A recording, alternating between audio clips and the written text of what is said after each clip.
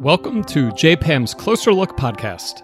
I'm your host, Seth Gershenson of American University, and I'll be talking to leading authors published in the Journal of Policy Analysis and Management on a variety of timely policy issues related to healthcare, education, environmental policy, immigration reform, economics, and more.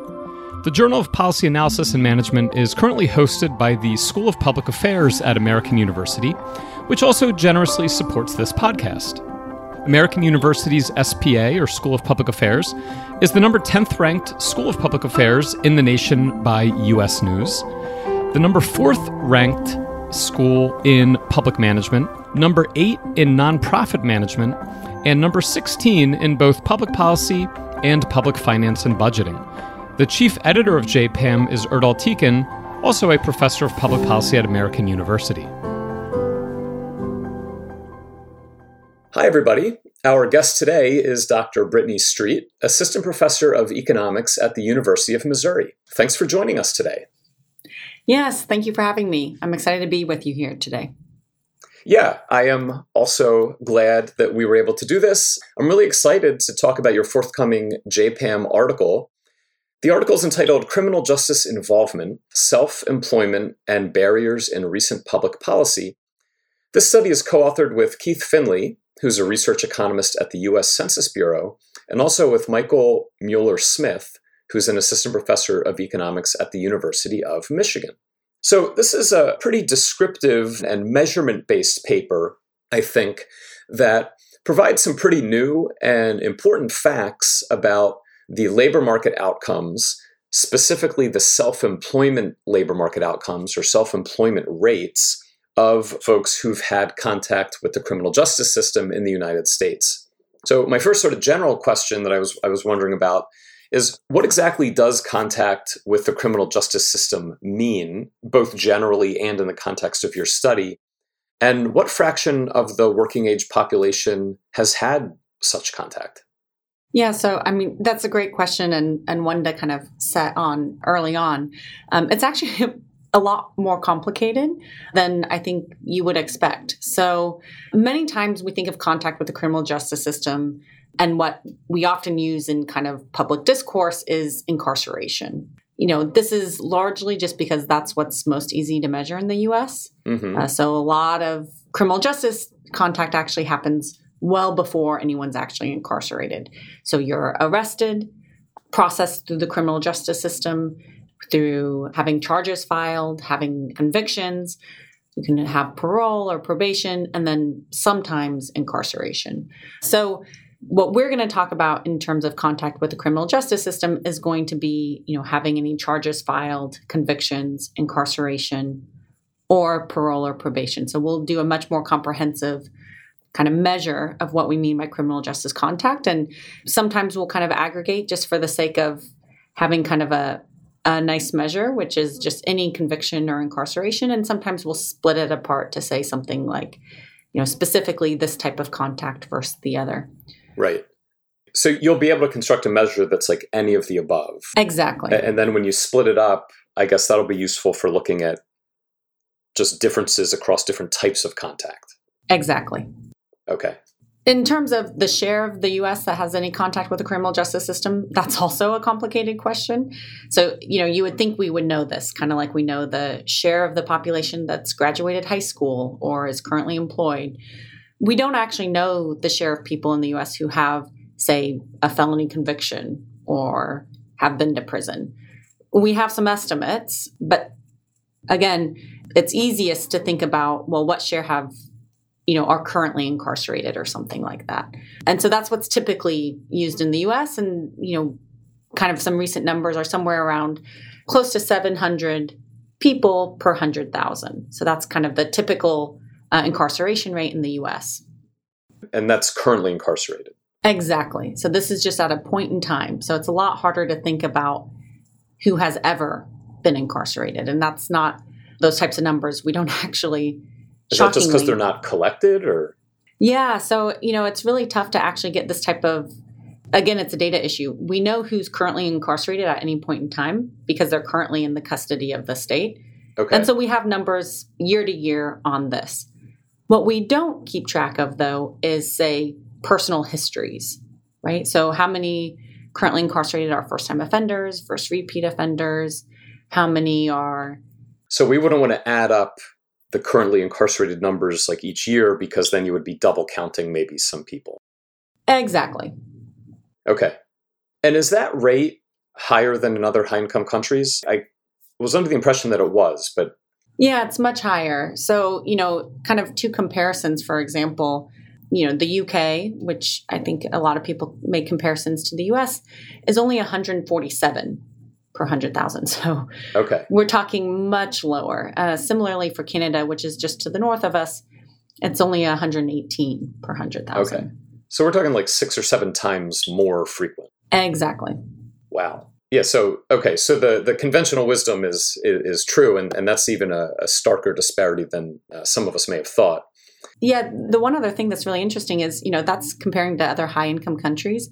But even if we compare to all countries, the US is still an outlier. So, the next closest is Cuba at 510. So, we're still well above even the second highest.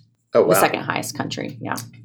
Interesting. And having some sort of conviction on your record, I think we also sort of, generally know and expect that some sort of recorded conviction might show up in a job interview or be disclosed on a job application, and that leads to lower levels of formal employment or legal employment in the formal labor market.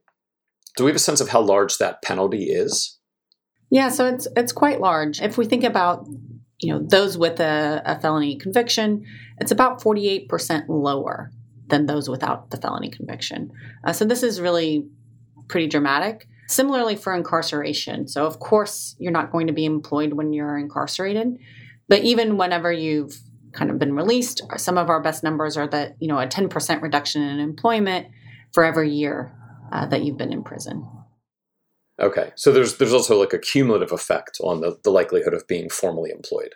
Exactly. And I think, kind of conventional wisdom thinks that there's some sort of stopping point where, maybe your 10th incarceration doesn't matter in terms of employment, but definitely those kind of first few involvements with the criminal justice system, going from no record to having one felony conviction is obviously a very important jump. Right. It's a very discrete change in what the application looks like and presumably how it's viewed by employers. So speaking of how it's viewed by employers, what are the likely sources of this penalty? I mean, there's probably just a general aversion on the hiring side, being worried about the applicant's character maybe, or reliability or something like that. But are there other sort of reasons or channels through which this penalty operates? Yeah, so it's possible. I think you're right. The biggest is probably the general aversion among employers. So, there's a lot to unpack, I think, there. So, yeah, there's some work that talks about what is it that employers are even paying attention to? Is it all records? Is it maybe certain types of records? So we can think, violent records compared to, say, drug records. So that one margin employers might be caring about. And some of why they might care about this range anywhere, like you were saying, from liability concerns. So am I more likely to be sued be found at fault if I'm sued for having someone with a record under my employment? Or, like you said, is this worker even reliable? So is this, the fact that they have a record, some indication that they might not show up to work, they might be, a poor quality employee. So that's kind of the dimension of general aversion. There's also this idea that, perhaps engaging in the criminal justice system hurts the human capital development of the individual. So you can imagine that if you're incarcerated for many years, that when you're out, you might be less comfortable in a work type setting. Maybe your social skills have deteriorated and so forth. Right. And so that's another possibility, why employers might not be hiring people with criminal records.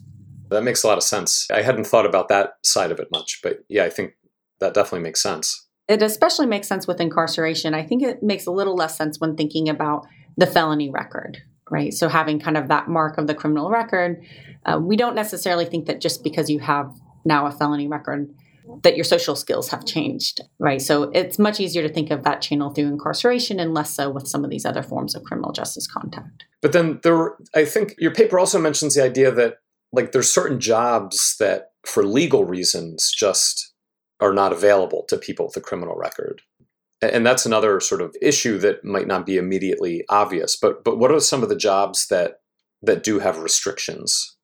Yeah, so that's a great point. So, for example, someone who's working as, say, in a cafeteria or as a janitor, many times if you have a felony record, you're not allowed to work in, say, a school or hospital. However, again, you're maybe working, as a janitor at night whenever the place is empty or something. But again, these types of kind of occupational restrictions, just kind of legally bind the places of employment. And a lot of these restrictions, they vary by state, of course. So there's lots of different variations, but oftentimes it's kind of do you ever have a felony conviction? And it's a lifetime ban. So even if you're, say, 50, 60 years old and had your record when you're 20, you still are kind of excluded from those places of employment. And this is all, regardless of the reason for this employment penalty, I think it's troubling from a social and policy perspective for a couple reasons. The most fundamental reason, I guess, is that having a tough time finding a job, period, but certainly finding a stable job that pays a decent wage. If you don't have that stability, then we're more likely to see higher rates of recidivism or being rearrested or re-entering some sort of criminal activity or re-engaging with the criminal justice system. What do we know about that relationship and sort of like the timing of how that would play out? So I actually think we know quite a bit about this, and it's a really important margin to think about because obviously recidivism is quite costly. So what I mean by recidivism is someone who leaves prison and then shows up back in prison a short time later. And in the US, these rates are really high. So, north of 50% within 3 years. So this is extremely costly, both because the actual criminal acts themselves have some cost, but then also just the physical incarceration costs of having someone in prison. So there's several things that have been studied, and I'll kind of describe a few of them because I think the differences between them are kind of nice, and they all point towards the same conclusion. So there's a paper that studies the effects of minimum wage. And so basically, if people leaving prison enter the market where there's a higher minimum wage relative to people who entered maybe, in a different market or a few years earlier, whenever they entered, the minimum wage was quite lower. And keep in mind that a lot of the people that are involved in the criminal justice system do tend to be lower wage workers. And so this is kind of a binding margin for them or a relevant margin. And so, the workers that enter whenever minimum wages are higher, relatively higher, are much less likely to recidivate. Similarly, same thing with the EITC. So this is the Earned Income Tax Credit. And so if this is higher whenever, say, particularly female releasees enter the market, then they're also less likely to recidivate. So, some version of access to financial resources, either through employment or through these tax benefits, also generated through employment, reduce recidivism. Some kind of other types of settings is Crystal Yang has a paper looking at drug offenders and their eligibility for welfare and food stamps, and also finds that if they're eligible, they're less likely to recidivate compared to those that aren't eligible. And so again, this kind of access to additional financial resources really change the likelihood that you end up back in prison. And then kind of a final different margin to look at is just whether or not the industries that oftentimes people are hired into with records are booming at the time of your release. So Kevin Schneppel has this nice paper where if the construction and manufacturing industries, which often hire people with criminal records and histories, happens to be booming when you're released, then you're also less likely to recidivate. So all these things, this is over a range of different margins in terms of why financial resources are better. They all point to lower recidivism. So there's kind of this really tight relationship between more opportunities, either through jobs or financial resources when exiting prison, leads to you being less likely to return. Yeah. And I think that is an intuitive and an important point to make, which is that, regardless of the source of the economic stability just fundamentally really matters. And the lack of it not only harms individual lives, but it imposes these costs on society, like you mentioned, of reentering a legal process and then possibly the incarceration costs. So despite this knowledge, and despite seeing what we see in terms of the relatively high recidivism rates, it also seems like a lot of money is being spent every year on reentry and job training programs for folks that are trying to reenter the workforce. Are those programs, generally effective, or, it almost makes me wonder, is that money better spent on some of these other social support programs, or how do we think about that, and what do we know about the reentry programs in general? Yeah, so I think this is a great point, because obviously, any dollar spent in one kind of policy program is a dollar that you can't spend elsewhere.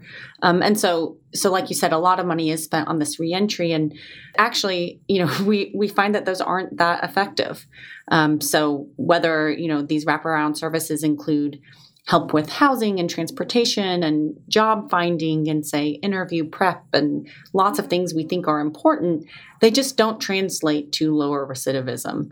There's actually a really nice kind of review of this evidence in JPAM a few years ago by Jen Doliak that kind of systematically reviews a lot of the research around these reentry programs. And again, kind of like with the other research, it all kind of, lots of different programs and types of services, but they all pretty much point to the same direction of not being that impactful. Interesting.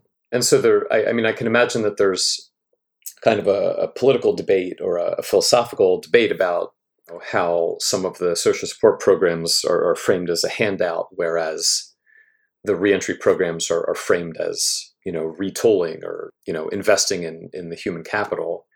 I'd imagine that that's part of why the reentry programs remain fairly popular, despite the relative lack of evidence on their effectiveness. Yeah, I think that's right. I find it fascinating to think about what would maybe be the ideal program and then what is maybe the politically feasible program. And I think kind of the, how they're received by the public and how people think about these dollars being spent plays a really big factor. And also how people think about, is someone deserving if they now have a record? And so that's kind of given rise to a lot of these policies that keep them out of certain programs. Yeah, I think it's important to note, I'm sure that there are explicit exclusion criteria for some of these social assistance programs, right, directly tied to having a felony record or something like that. Yeah, that's exactly right, particularly for, say, welfare or food stamps. One last thought about this is, even though the money, it's money spent on one can't be spent on the other, in some sense, these two types of programs probably are complementary. And, maybe the job training programs are more effective if they're paired with some sort of support and assistance, immediately following release to help someone reintegrate and find a job in the first place.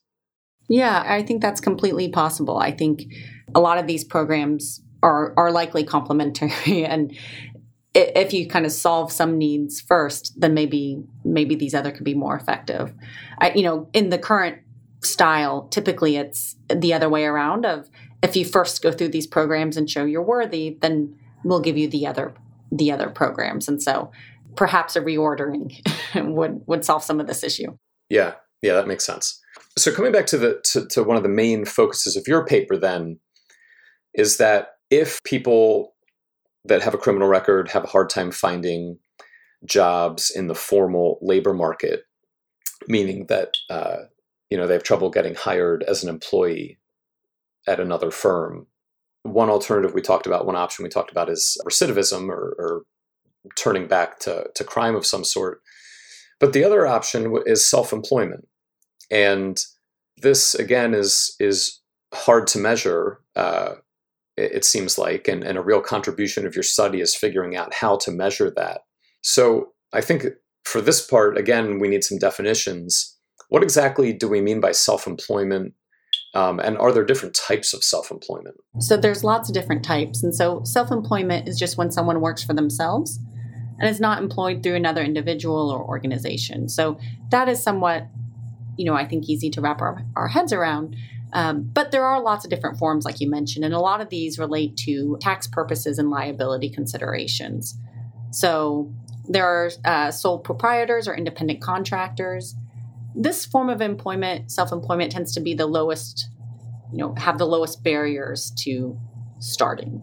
So if you're an independent contractor or sole proprietor, you typically are just someone who accepts money in exchange for services. And it's like a landscape contractor or a repairman or something. Exactly. And so, it's as simple as that to being a sole proprietor or independent contractor. If we want to stick with this landscape example, then you could also imagine landscape companies that are limited liability companies. And so this just makes the business somewhat separate from the owner of the business, in the sense that, say, someone breaks their ankle or, trips over the hedge that you're currently building. It just creates some separation between whether or not the company is liable, the LLC, or the individual business owner. And so this kind of just creates some form of separation, but requires a little bit more setup in order to run. And then you go all the way to, say, something like an S corporation, which provides even more protection apart from the business owner. So any gains or losses, those are on the business and don't actually transfer through the individual owner. And so these are just kind of different options people have whenever starting out their own company. And typically it depends on how much liability they are wanting to take on themselves. In the general population, do you know roughly, how are these different types of self-employment organizations distributed across the self-employed population? Yeah, so sole proprietors and independent contractors are the most common. And I think it makes sense because those are kind of the lowest barrier to entry. Yeah, it's easy to do. Exactly. And not only are they kind of the most common, but it's also probably the most relevant group for those that are engaging in the criminal justice system. So this is kind of the most relevant set of self-employed people. And prior to your study, we actually didn't know much about the self-employment rates of the population with criminal convictions. Why is that? And why is it such a measurement problem?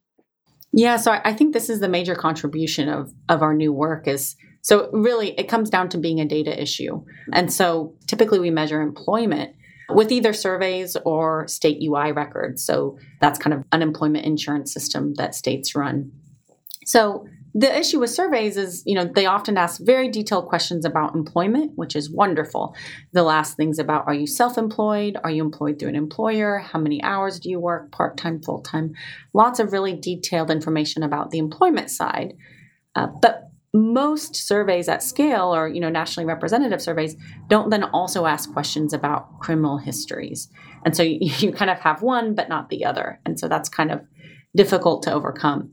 Even if... And is that omission because they're worried about response rates, or just that there's other things they're more interested in? No, that's a really great point. I think probably both, depending on the survey. And so, surveys do have problems with response rates, particularly among, say, minority populations, those that are more kind of housing unstable, and those with lower education, all of which are very correlated or, highly associated with also having a criminal record. So the low response rates is definitely an issue. But then also, surveys can only be so long. So I think it's definitely an interesting question. But if you add the question, you're also relying on self-reported criminal histories. And you could imagine some people not wanting to kind of disclose that, yeah, they have a felony conviction. Right. And that's in the survey literature, that's known as social desirability bias. That's exactly right. Yeah, okay. Well, that makes sense. So, some surveyors just might be more interested in other things. You might also doubt the accuracy of the information because of this social desirability bias or an incentive not to disclose certain characteristics about yourself.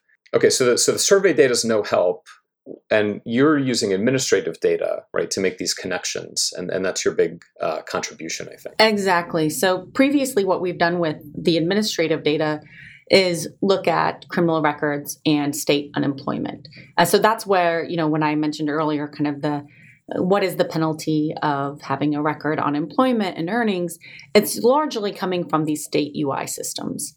The problem with that is state UI systems, this is basically if you're employed through an employer, they contribute some amount for your unemployment insurance. And so states keep track of this information.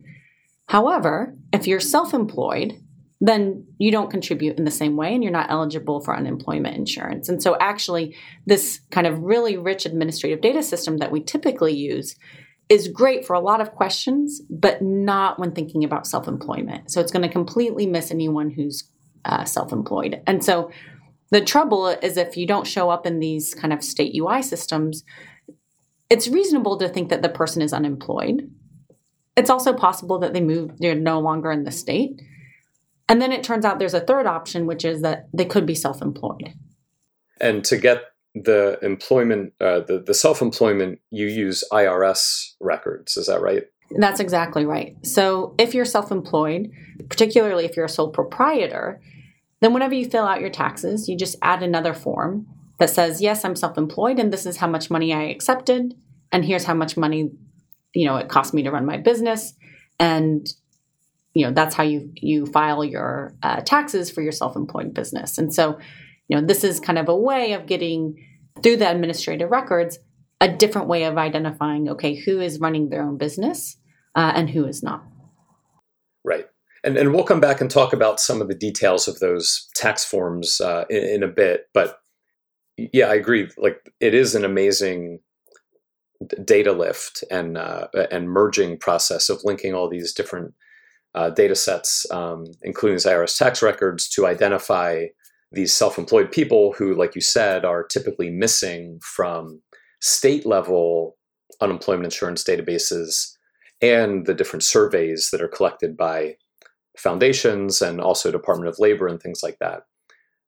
And so, again, we'll come back to some of those linkages and data issues. But after you made those linkages and created this new data set, why don't you preview your findings a little bit? Specifically, it seems like self-employment is really common among those who've had criminal justice, among those who've had contact with the criminal justice system. What's the headline result there, and how big is that difference?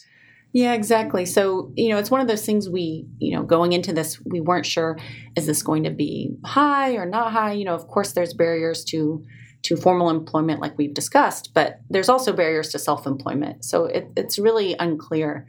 But whenever we do kind of some of this data linking, what we find is that close to 28% of people with a criminal justice record are self-employed or sole proprietors. To compare that to the general population or those without any criminal justice contact, it's 24%. And so this is about a 15% increase in the likelihood of self-employment among those with kind of criminal justice contact. And is that gap larger for certain demographic groups? Yeah, so it's the largest for minorities and specifically minority women. So that's where we see kind of the biggest increase in the likelihood of being self-employed relative to, say, the same women that don't have the criminal justice record. And so I think that's kind of quite surprising. And, perhaps it reflects differences in preferences for self-employment, or it could be reflecting this greater likelihood of being kind of pushed out of the formal labor market. And so, taking up self-employment as a last resort. And I'm sure there's also gender differences in the types of occupations that people are sorting into when it comes to self-employment, I guess, or maybe overall.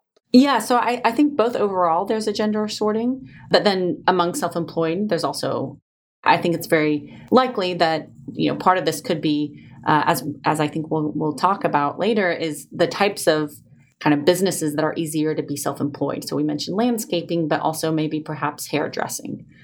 So there's certain things that are maybe easier to be self-employed, whereas, you're not really going to be in manufacturing as a self-employer. Right. And so this overrepresentation of folks with criminal backgrounds in self-employment, overall, at first glance, you might say, well, that's, what's the problem with that? We often romanticize entrepreneurs and small business owners in this country. But I think what is fundamentally troubling about your results is that on average, self-employed individuals earn less than a similar counterpart who's working as an employee. Is that more or less true? Yeah. So, we actually have a pretty nice kind of number on this. So those that are self-employed typically earn 35% less than those that are not self-employed.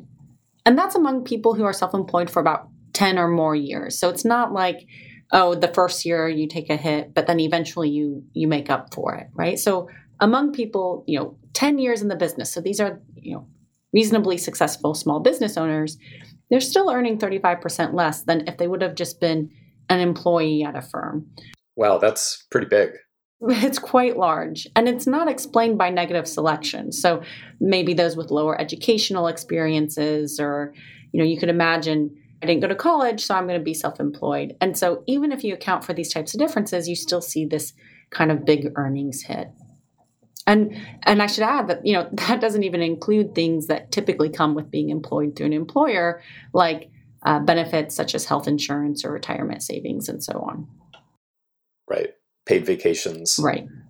And so if it's not negative selection, meaning sort of pre-existing differences between the people that enter self-employment, why do we think this is?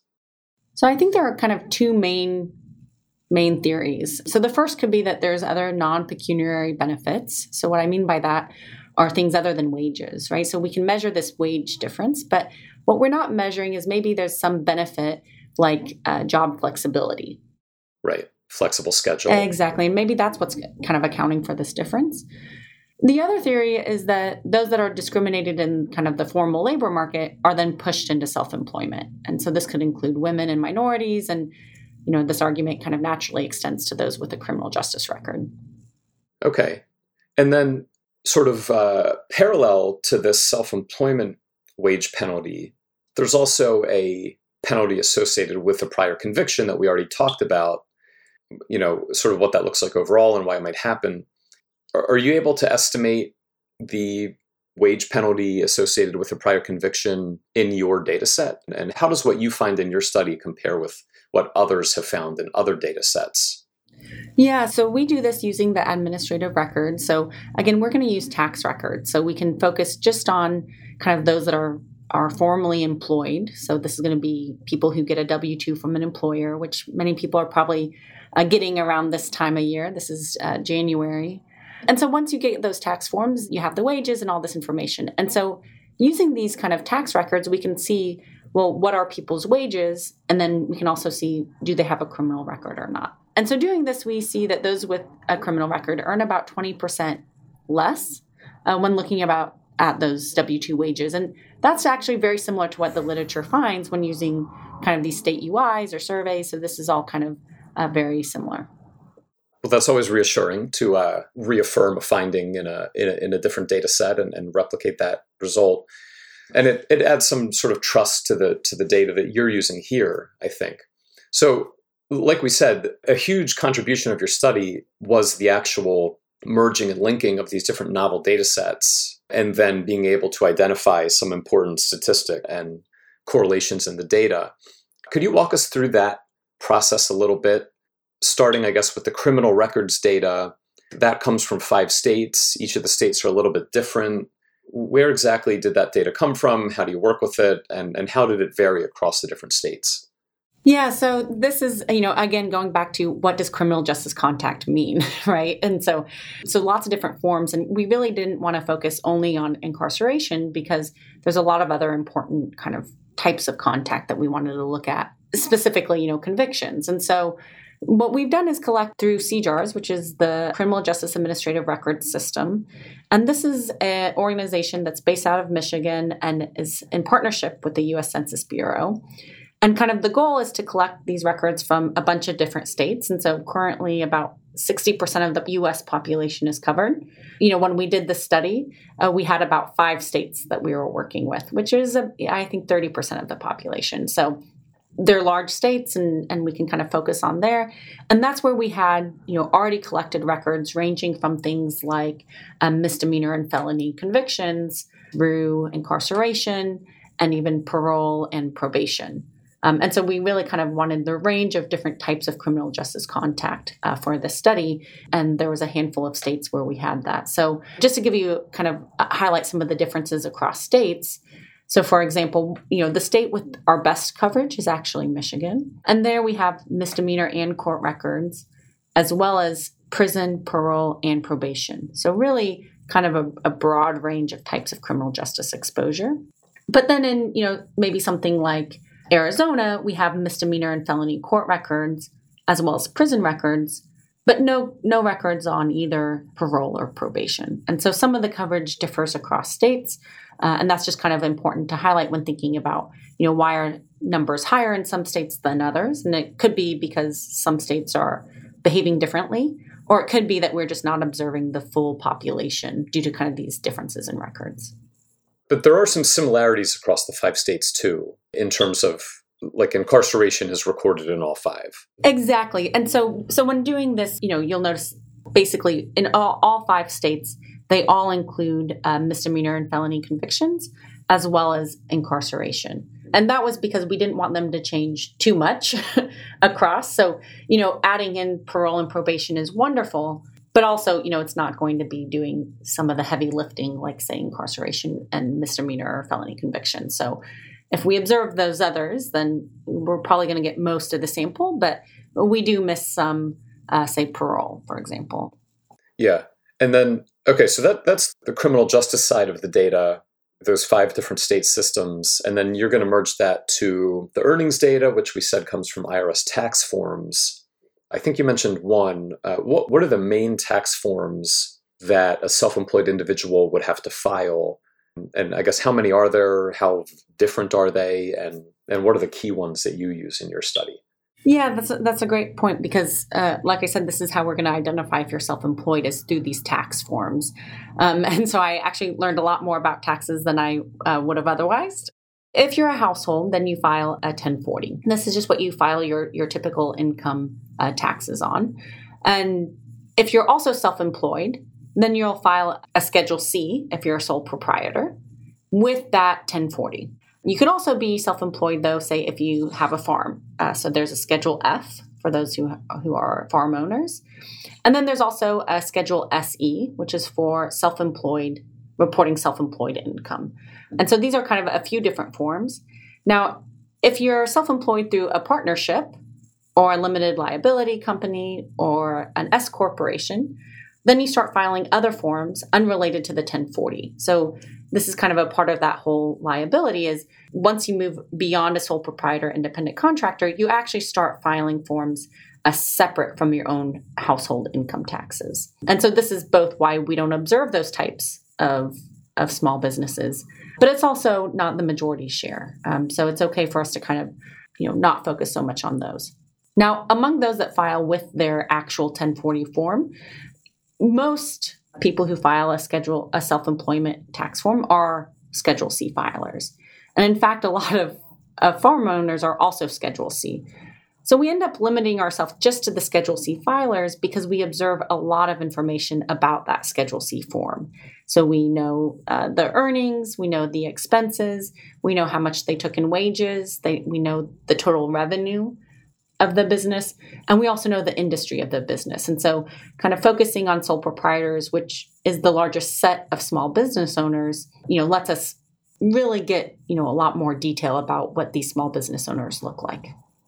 Okay, so the Schedule C is the key thing with all that information. I was going to ask about how do you know what industry they're in or the type of work that they're doing? Is that just like a box that you would fill in on the Schedule C? Or are you like choosing from a set of IRS-defined sectors or something? Exactly. So think of it as choosing from a set of predefined sectors. So this is specifically called NAICS codes, or the North American Industry Classification System. And really, it's just kind of designed in order to, have some order to the chaos, right? And so there's these set fields, like are you working in food or hospitality and accommodations or manufacturing, construction? Are you in the hospital system? Are you perhaps in the education system? So these are just kind of broad buckets that business owners can classify themselves into. And they go, you can start broad, like you're in construction, and then you can get narrower and narrower. So you can be, what type of construction? And really kind of refine these. And so whenever they fill out their form, they can, select which one is most appropriate for their business. Okay. Yeah, that's really interesting that it drills down that precisely. And as we'll see, knowing what sector or industry someone's working in is going to be an important part of your analysis. Before we get on to that, though, one last note that or thought that came up when you were describing this section C. For a self-employed individual, they could take a salary, but they could also maybe like reinvest some of their earnings into their business or something like that. That distinction is made on the section C, I think. Yeah, exactly. And so there's lots of ways. And so, actually thinking about, what are the wages of a self-employed person is super complicated, because it is very possible that you choose not to take earnings or wages, and instead you reinvest it in the company, like you're saying.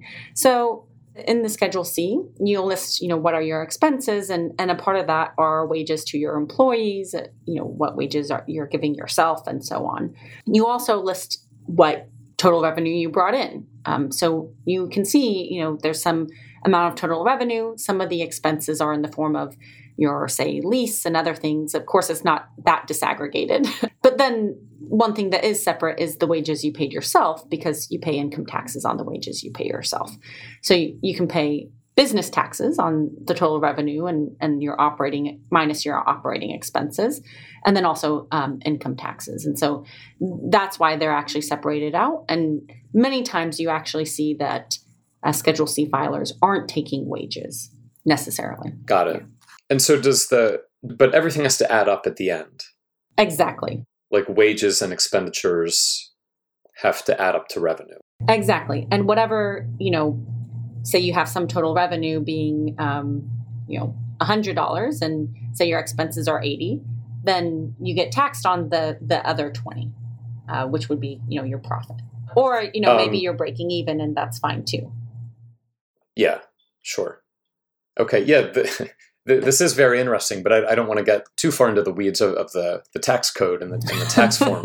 I do want to come back to, though, what seems to me like a very daunting task of somehow linking these IRS Section C tax forms to the criminal record data from these 5 states.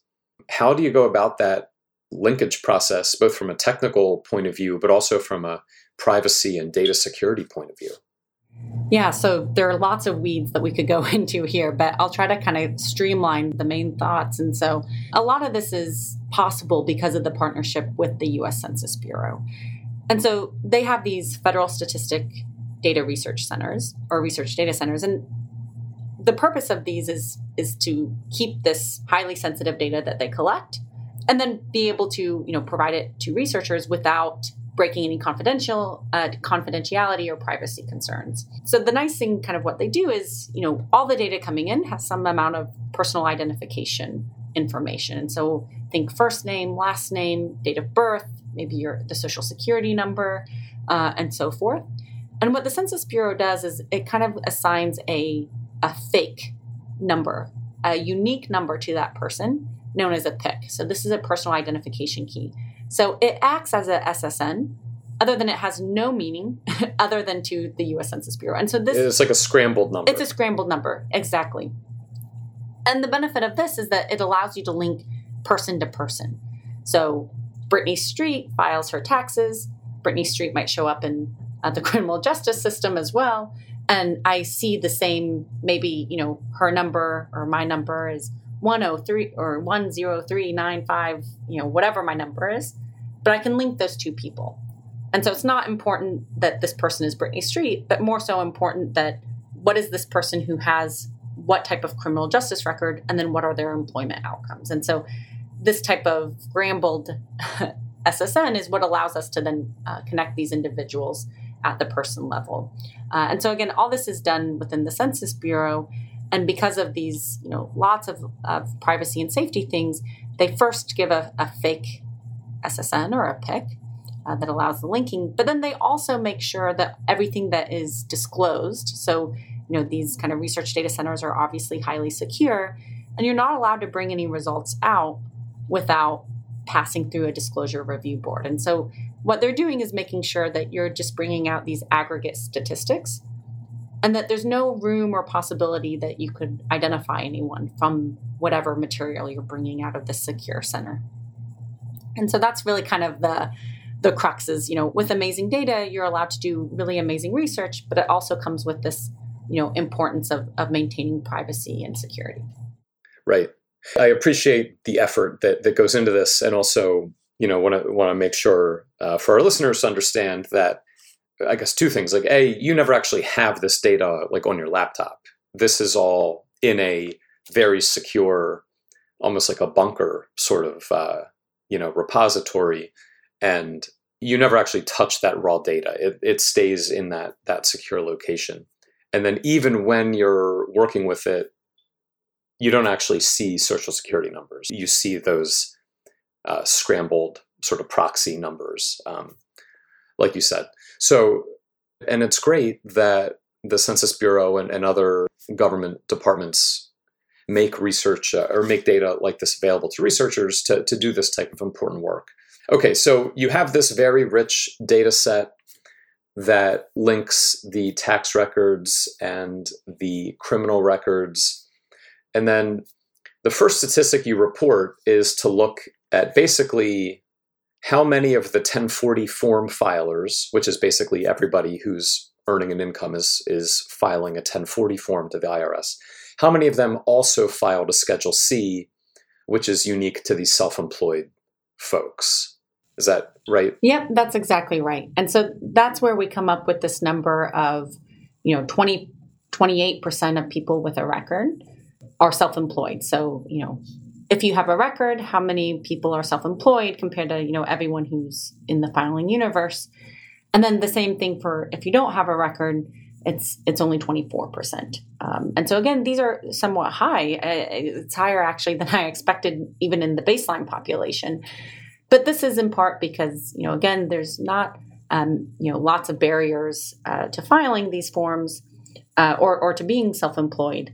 And so, some of these are, I think, more substantial businesses than others, which is kind of why all the extra information on the Schedule C is so important. Yeah.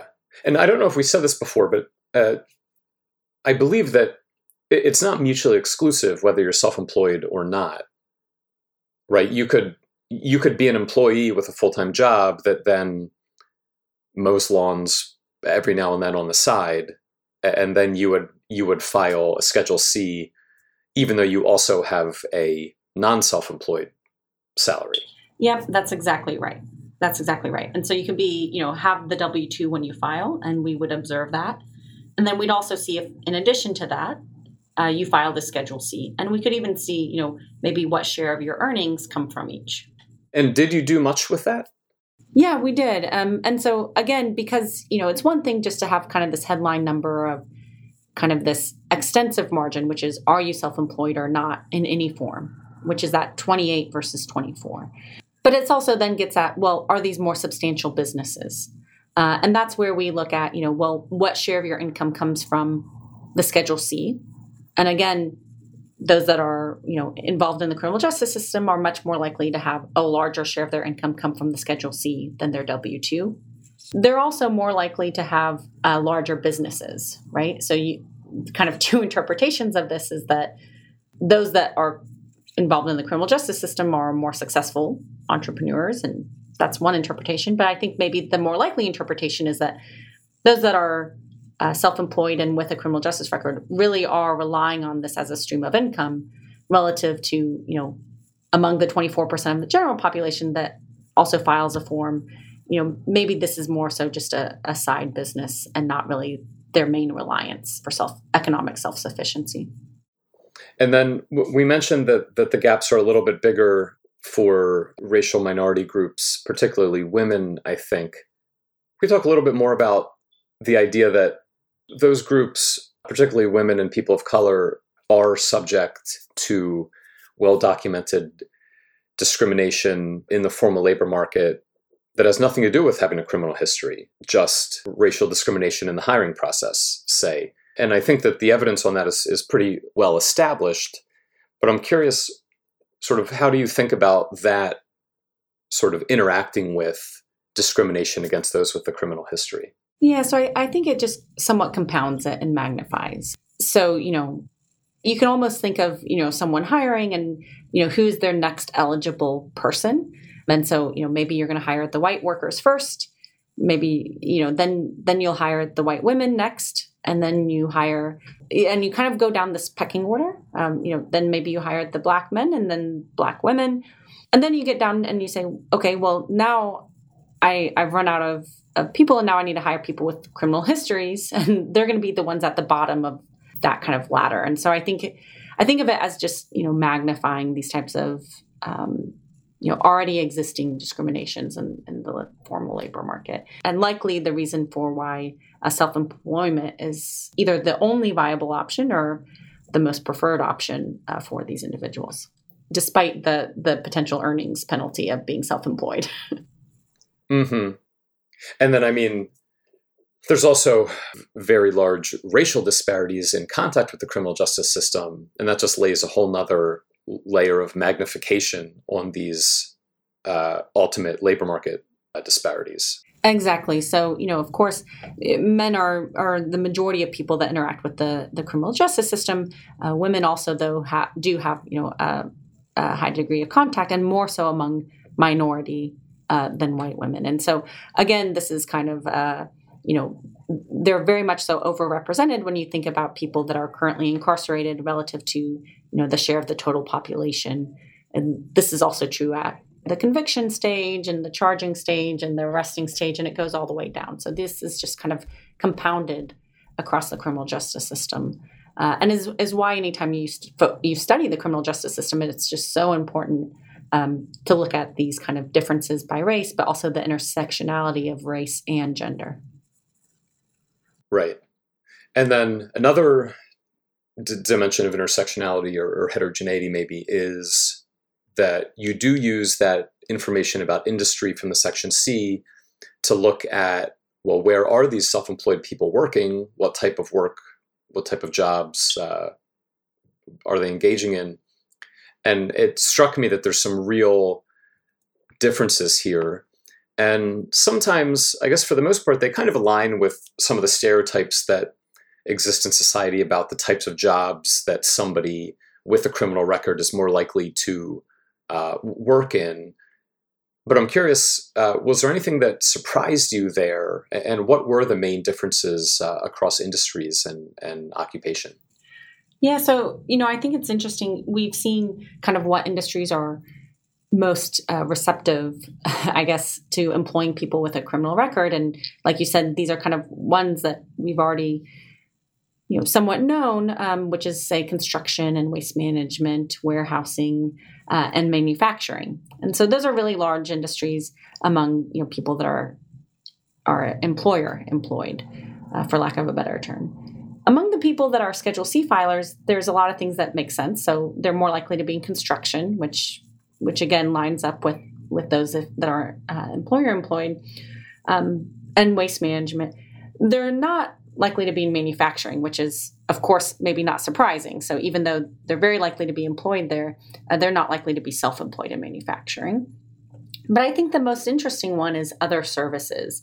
And so this kind of is the NAICS code, the bucket that groups in a bunch of different service type industries. And so this is one that we kind of drilled into kind of the finer detail of what does other services mean, because this is kind of one that we didn't previously know. So, people that are employer employed are not actually very likely to be in other services. It's not one of kind of the main drivers. But it is for the self-employed. And so when drilling down, we see a lot of personal care services, automotive repair, personal and household goods repair and maintenance, and things like that. And so, personal care services, this could be,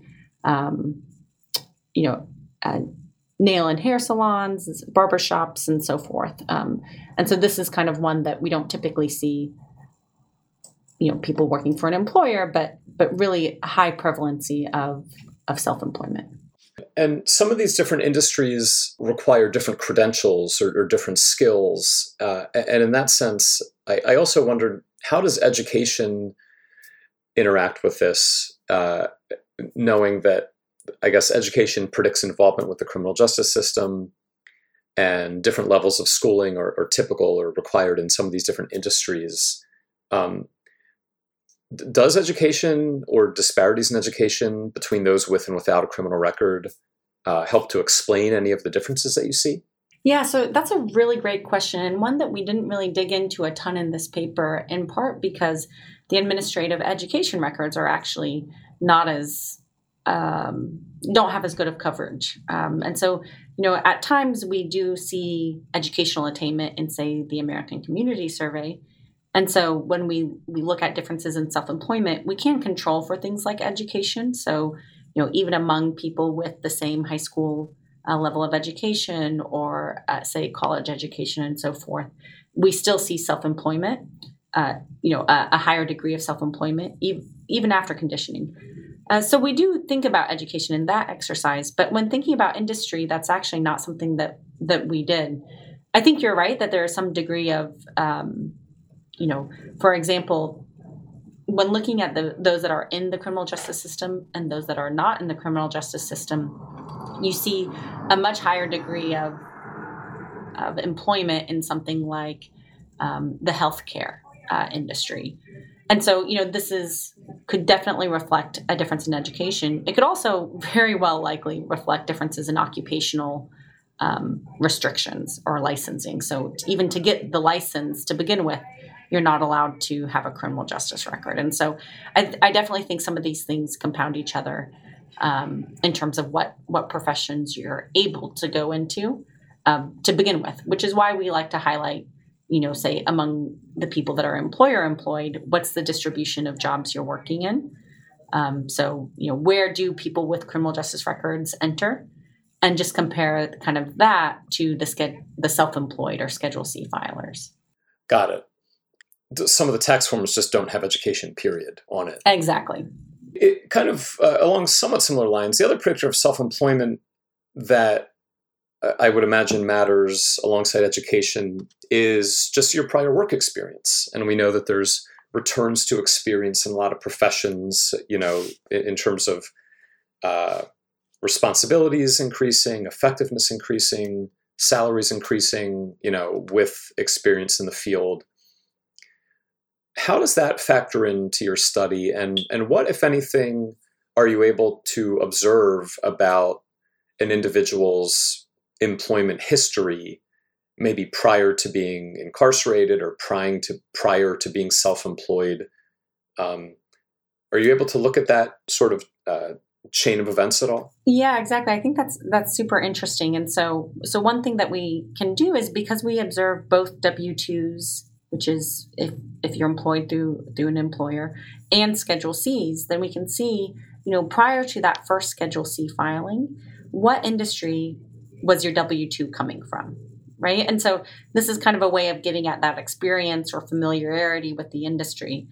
And one thing that really stands out is that those with criminal justice involvement, once they're self-employed, they're much more likely to already have had experience in that industry through a formal employer. And so there is some, degree of returns to this experience in the sense that they're able to then be self-employed. What's interesting is that, they're more likely to have this experience than people without the criminal histories. And so I think this could be, somewhat indicative of, access to capital or the ability to enter the industry without any experience if you don't have a record, right? So in some sense, you're able to enter because of other privileges that you may have, and you don't need the experience maybe.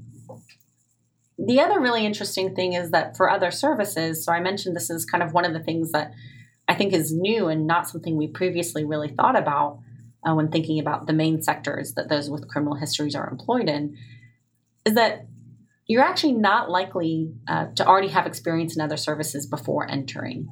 And so you're most likely to come from waste management or manufacturing or accommodation and food services, all of which are, it's kind of hard to go into manufacturing as a self-employer. It's hard to go into food services or open a restaurant.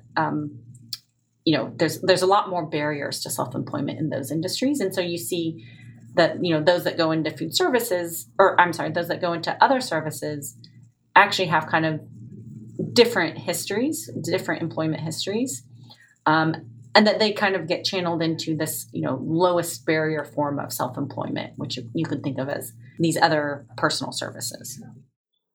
Yeah, no, I think that's right. And so you've documented all these patterns, and we see all of these different relationships, and some of them interact with other disparities or other sources of discrimination and so on. And so I wanted to sort of take a step back and think about, at a broad level, about the policy implication and the policy implications of all of this. And at a very fundamental level, we already talked a little bit about supporting reentry and supporting people as they try to reenter the labor market, find a stable job and a stable income. We know that's important for individuals and their families, as well as society as a whole in some sense. So what specific advice or implications do you think your work provides to policymakers? And this could be, well, I guess it might be a little bit different at the federal level, state level, local level. What are the main implications and pieces of advice that you'd have for those folks at different levels?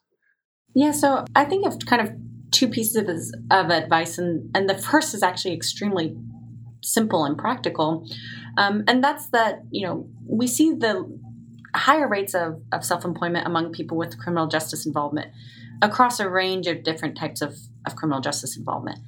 It's highest for those with a felony conviction, because that's kind of the most serious form that employers might not want to hire, and so they're the ones that are most likely to take up self-employment. You actually see the lowest amount of self-employment among those that are recently released from prison. And I think the reason this is, and this is kind of a stylized fact in the literature, is that upon release, you actually are supposed to secure formal employment as a part of your parole conditions. And you meet with your parole officer and you describe this. And, I think given the barriers to formal employment, the fact you see this kind of spike post-prison release and then kind of it goes away, I think, again, reflecting this inability to be employed in the formal labor market. And so one really simple thing would be, to allow self-employment to kind of satisfy the terms of parole. And so, it might be counterproductive to push people into formal employment where maybe they have to take a lower paying job or this or that when they could have been more successful self-employed. And that's just kind of a technical solution. The other is that, reentry programs, they focus a lot on job training and things like interview skills and lots of things that help you try to secure a job in the formal labor market or through an employer. And perhaps those, programs could be altered to instead teach things like how to fill out the proper tax forms and how to set up a small business. And perhaps those types of programs actually might be more successful. We don't have evidence of that yet, but it's very possible that, maybe we're just focusing on the wrong types of skills. And given that this is a viable policy path, maybe that's more so what we should be focusing on. No, I think that's a great point, because it does seem like a lot of the job training style reentry programs are actually making the wrong assumption, which is that these people are going to go and be someone else's employee.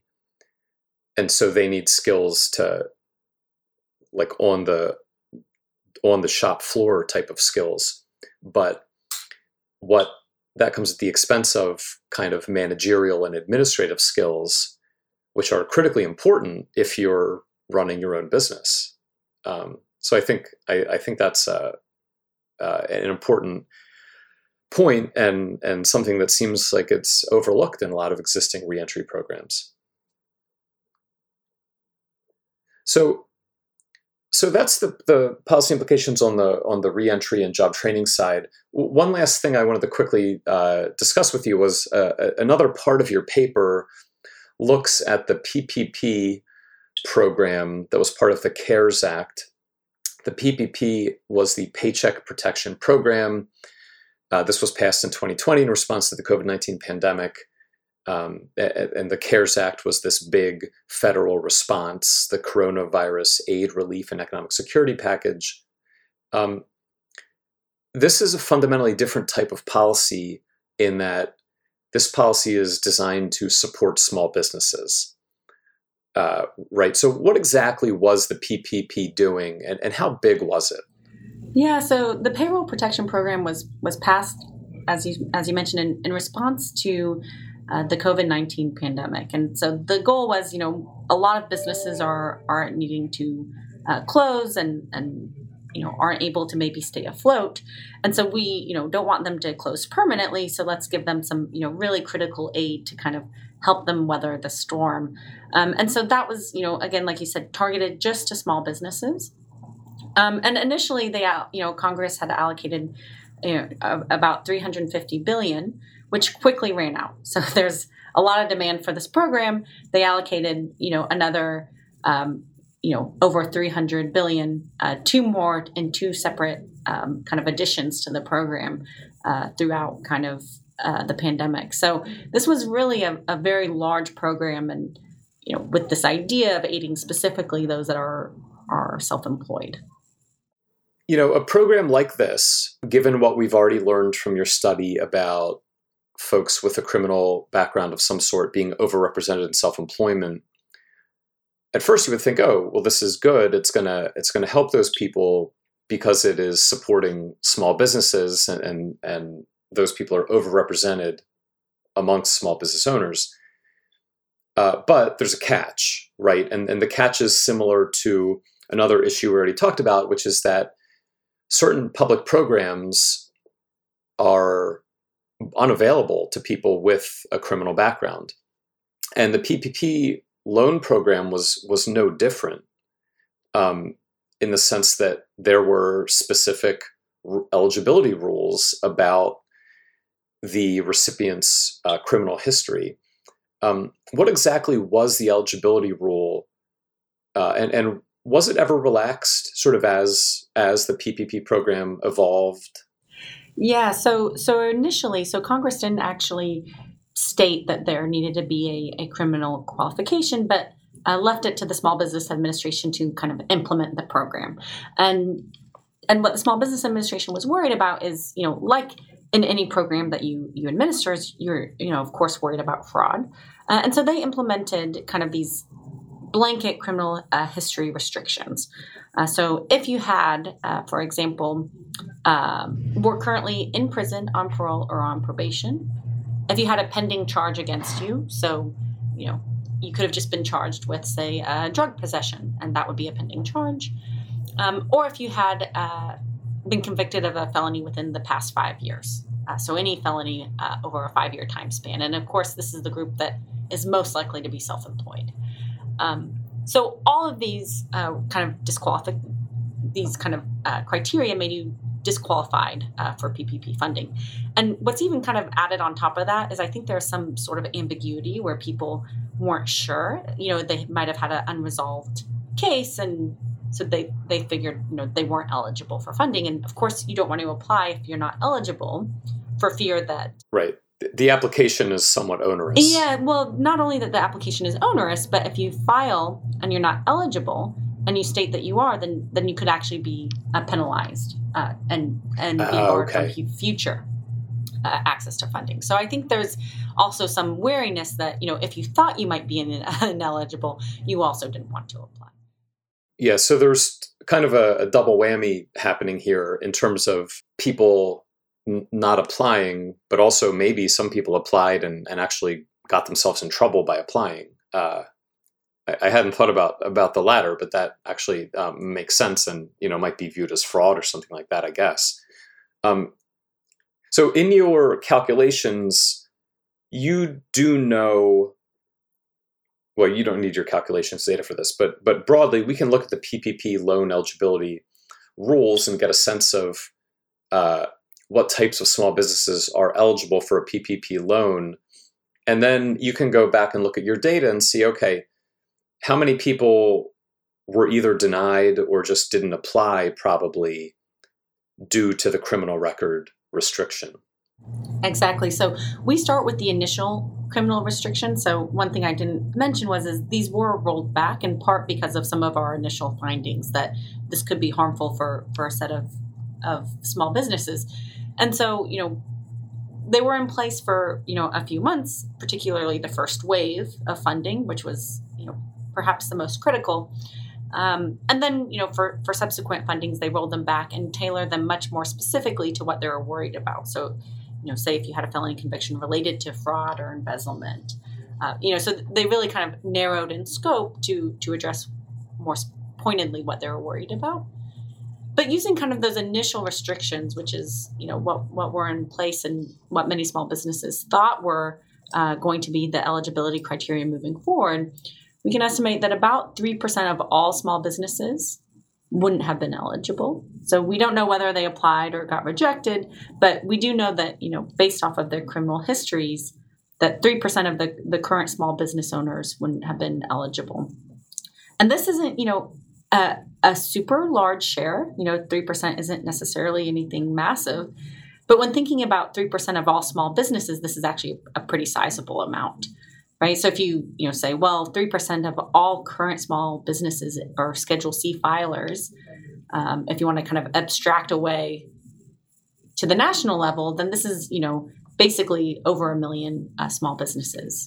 Right. Yeah. In absolute terms, it's a lot of people are affected.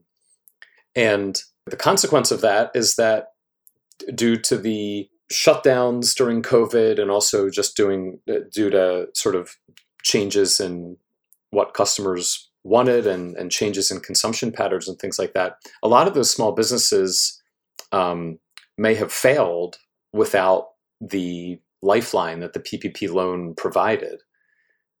Do we have any estimate of how successful the PPP loans were in helping small businesses stay afloat during that first couple years of the pandemic? Yeah, so we do have some pretty early estimates. One that shows that access to PPP increased survival by potentially 14 to 30 percentage points. So that's really a pretty large increase in the likelihood of being able to survive. The other kind of piece of evidence we have is that, even by March of 2020, about 2% of small businesses had closed. And so that's pretty surprising considering that was so early in the pandemic. And so I think that, even before any PPP funding was allowed, some businesses chose to close because they didn't think that they could, even 1 month being closed was going to be too much for their business. And so I think that, not only was the funding very critical, but the delay in funding could have been really important. Yeah.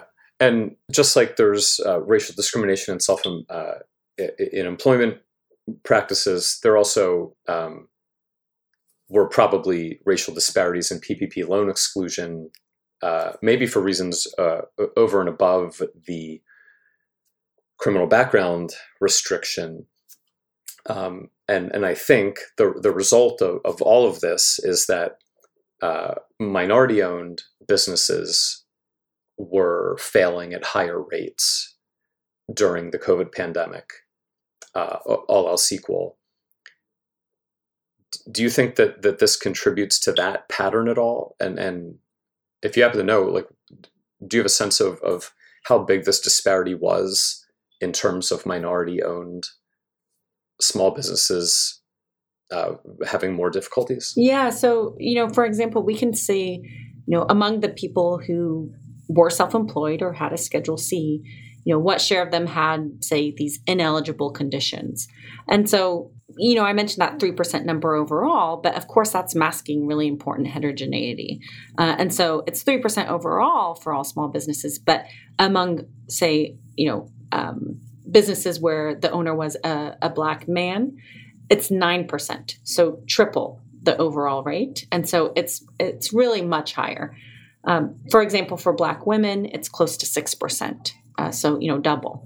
And so I think it's really important to think about, even though it's 3%, that translates to a lot of businesses. Well, 9% of all Black business owners, Black male business owners, 6% of all Black female business owners.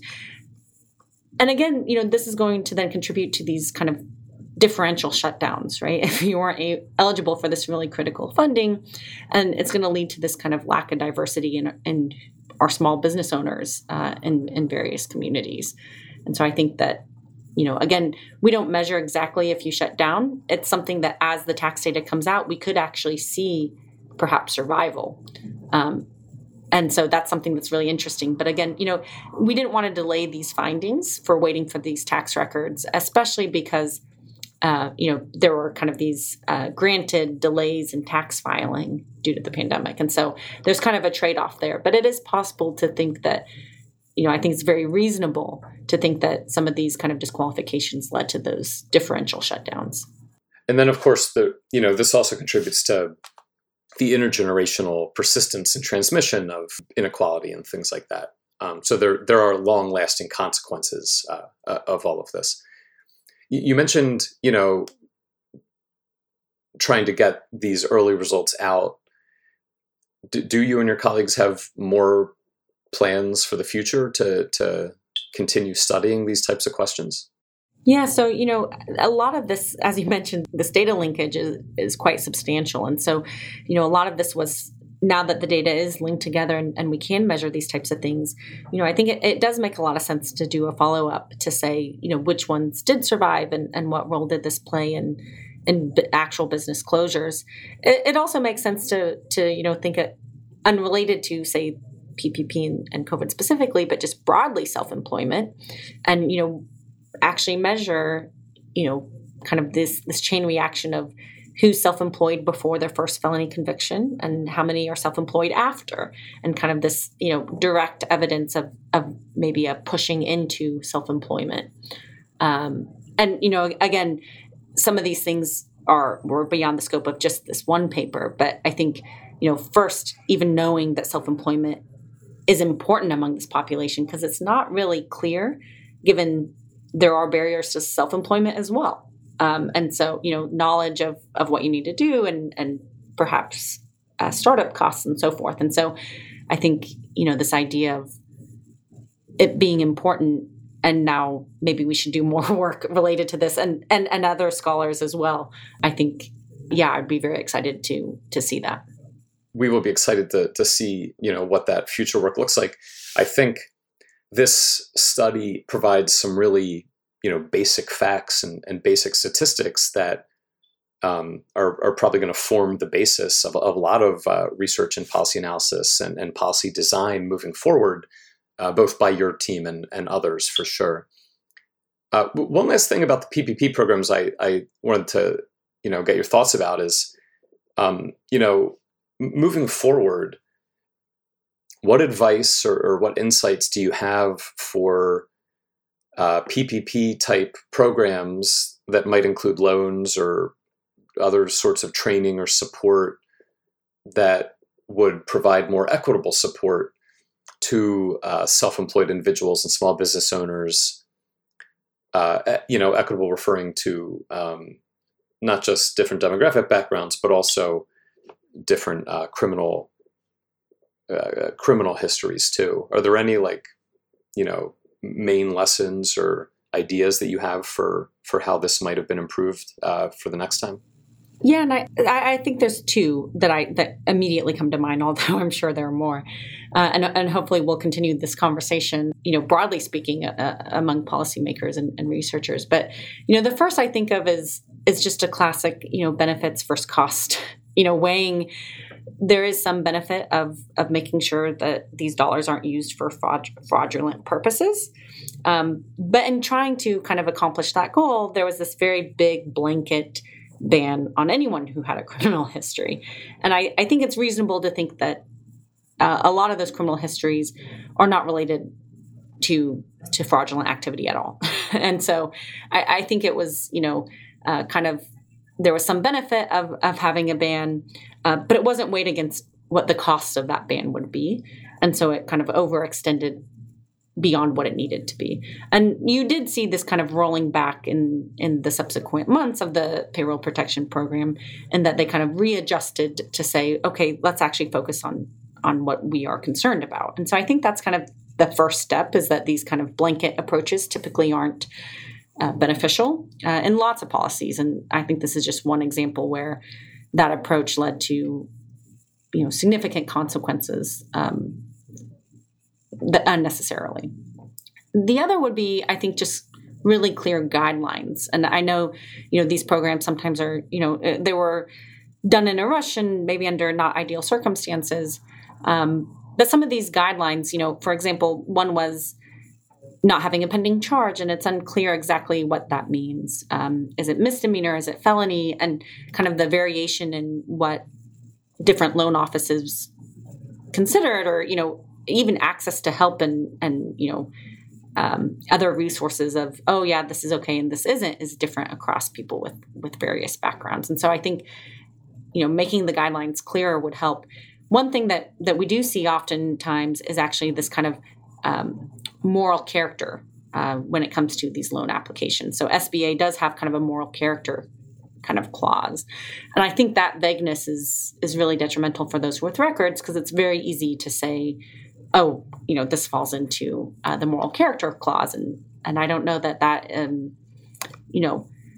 if you're worried about whether or not their likelihood to repay is above a certain threshold, I think this vagueness over moral character and deservability for, say, loans or resources is kind of a trap that people with criminal histories often, fall into and then get excluded unnecessarily. And kind of like we're saying, then if they don't have access to, economic self-sufficiency, kind of the last option then is perhaps illegal employment. No, I think that's right. And being clear and maybe even sort of actively helping people apply for these types of, emergency loans or economic circumstance related supports and loan programs would probably make sense. And so, yeah, I think we've talked about several important policy implications and ideas for improving both PPP type small business support programs as well as reentry programs. And it's been great and a fascinating conversation. We're just about out of time. Again, it's been really nice chatting with you today about your study. I just wanted to leave it on, is there one last point or maybe an idea that we didn't quite get to that you'd like to leave our listeners? Yeah, I think the conversation has been really thorough and I've enjoyed it a lot. So I guess I'll just kind of leave the conversation on kind of a summary note, which is just, how important it is to add self-employment to this discussion, both among policymakers and researchers. So, just because it's hard to measure something, it doesn't mean that it's not happening and that it's not something worth discussing. And so thankfully now we have some measures on it. And so I think that will make the discussion a lot easier. But, given, again, it wasn't exactly clear the role it could play for those with criminal histories. But now that we know it's clearly an important role, I think it's just important to make sure that stays in the conversation when thinking about, like you said, changing reentry programs or changing different policies about access to loans that help this group and so forth. And so this podcast was one wonderful piece to add to that conversation, and I look forward to many more. Yeah, well said. And again, fully agree that this type of work is just so important for shining a light on some issues and facts that we might not be aware of, even if we might suspect them. You've really given some tangible evidence that I think policymakers can work with. So thanks again for joining us. Our guest today has been Dr. Brittany Street, Assistant Professor of Economics at the University of Missouri. So thanks, and we look forward to seeing what you do next. Wonderful. Thank you. Yeah, thanks.